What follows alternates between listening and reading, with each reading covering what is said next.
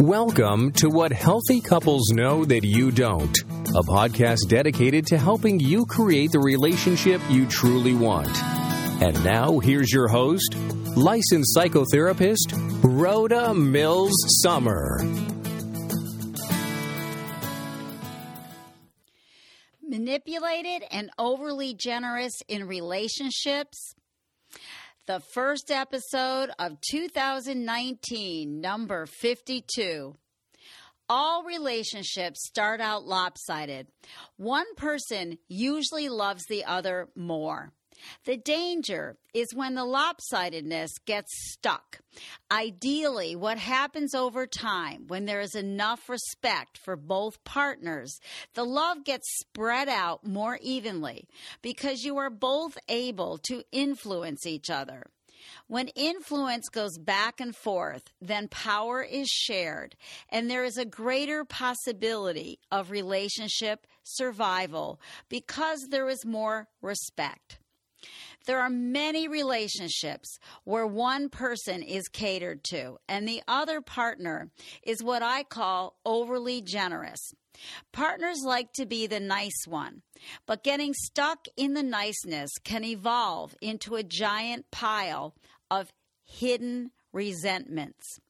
I remember a Gestalt saying that obedient children turn into angry adults.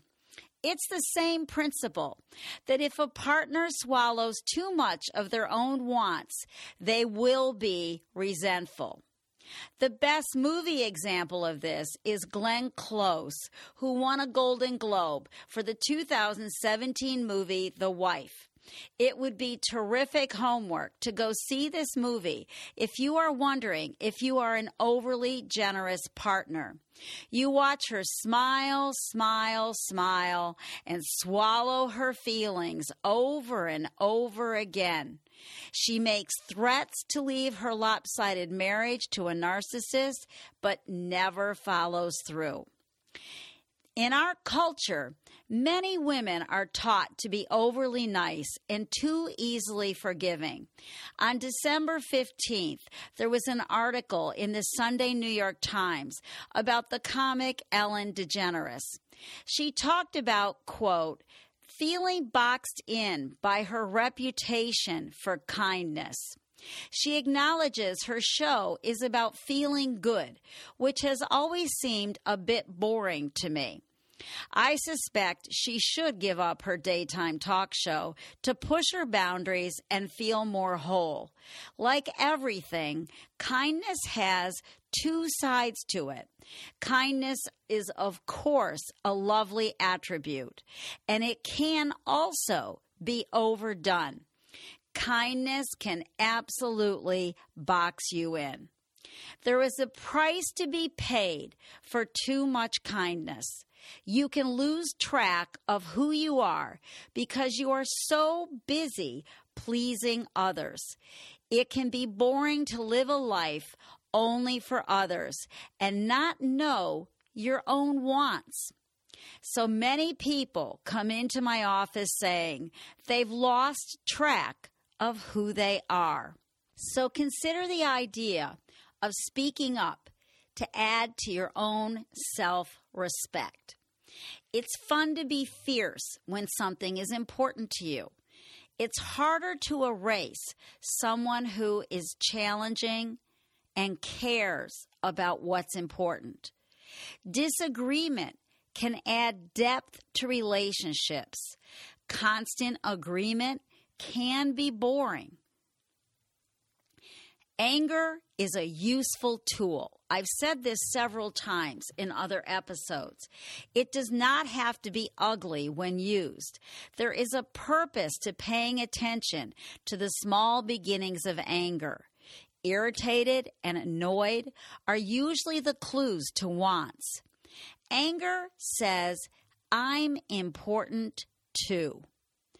Feeling important also and knowing your wants can add greater depth and balance to the always kind profile.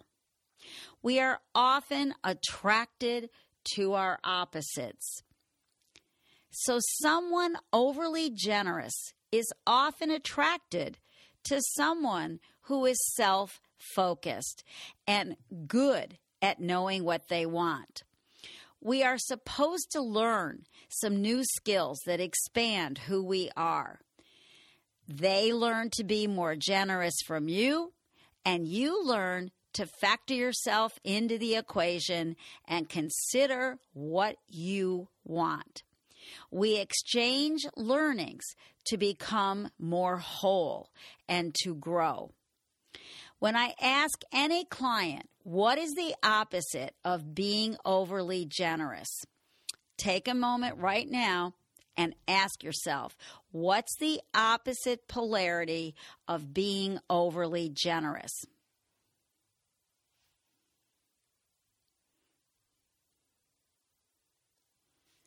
Everyone immediately says selfish. Who wants to be seen as selfish? Absolutely no one who is a nice person. My suggestion for the opposite way of thinking about it would be self-protective. That's a good thing that overly generous, manipulated partners can consider adding to their skill set to have more range to who you are. No one should be a one-trick pony. People who are self-protective are more three-dimensional. They tend to be able to know what they want and to go after it.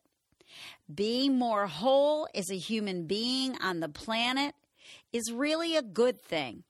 Just as selfish people need to learn to be kinder and more generous, overly generous people need to define themselves not only cater to others. Achieving balance, not sainthood, is the goal. That's worth repeating. Achieving balance, not sainthood, is the goal. Allowing yourself to be manipulated is a second, deeper level to the pain of being overly generous and overlooked. Manipulated by others in relationships can be a dangerous pattern. Someone can learn to be manipulated in childhood by a parent or in an abusive relationship with a babysitter or someone who is an alcoholic. They learn very early, your job is to be there for me. Then they carry this on as a pattern into adulthood. Every important relationship has important emotional dependencies as a part of it. A small way I'm dependent, I've never had to do the work of taxes other than organizing income and expenses. And in a large way, I know my husband has my back like no one else in this world. There also needs to be the balance of independent interests and desires that both individuals seek for themselves to be more whole. When someone is manipulated, they allow themselves to be erased. You may be wondering, what's the first step to stop being erased? Limits and boundaries. It is your job to make yourself understood. Let people know when they are crossing a line. Begin with a small boundary. For example, when people call me Rhonda, I correct them to Rhoda. Sometimes I make a comment that since the Valerie Harper show has disappeared in people's memories, no one gets it right anymore. It's really kind of fascinating. So it's an amusing little boundary. And I think they're going to remember the next time. So practice speaking up in small ways, speed bumps, if you will, instead of wishing people should just know how you feel and what you want if they really loved you, because you pay attention to others and you are good at it. So you expect people to pay attention the way you do. Really, what you're doing is avoiding your own responsibility to make yourself understood. And you're also expecting that 100% of the population should be like you, when I'm going to guess maybe 40, 50% of the population is like you. And you have to build a bridge over to the other part of the population. Stop swallowing your wants and pretending they don't matter. Glenn Close is terrific at this in the movie. Allow things to matter. I don't want to stay home tonight. I'd like to try a magic show. I'd like to have more fun, etc., etc. Consider writing down the words I want and I don't want. Then brainstorm as many endings to that sentence as possible. If you still struggle with that, pretend you have an illness and you will die in 3 years. What would you want to do with the time you have left on the planet? Allowing yourself to be manipulated because you don't want to rock the boat has to stop being a priority. Again, it's being choiceful that makes you mentally healthy. So there are times to rock the boat and times it's a good idea to swallow. It's swallowing too much that allows manipulation to happen. Another example, this time from television, would be Rose Weissman in Season 2 of The Marvelous Mrs. Maisel, which is fabulous. She runs off to Paris to enjoy her own life. Isn't her character much more interesting after Paris than in Season 1? Absolutely no doubt about it. Change is all about becoming more self-aware of how you are lopsided. A kind, other-focused person will die with that lopsidedness intact. No worries, it's not going anywhere. It's part of your personality. Change is about dipping your toe into the cold water of being a little less lopsided.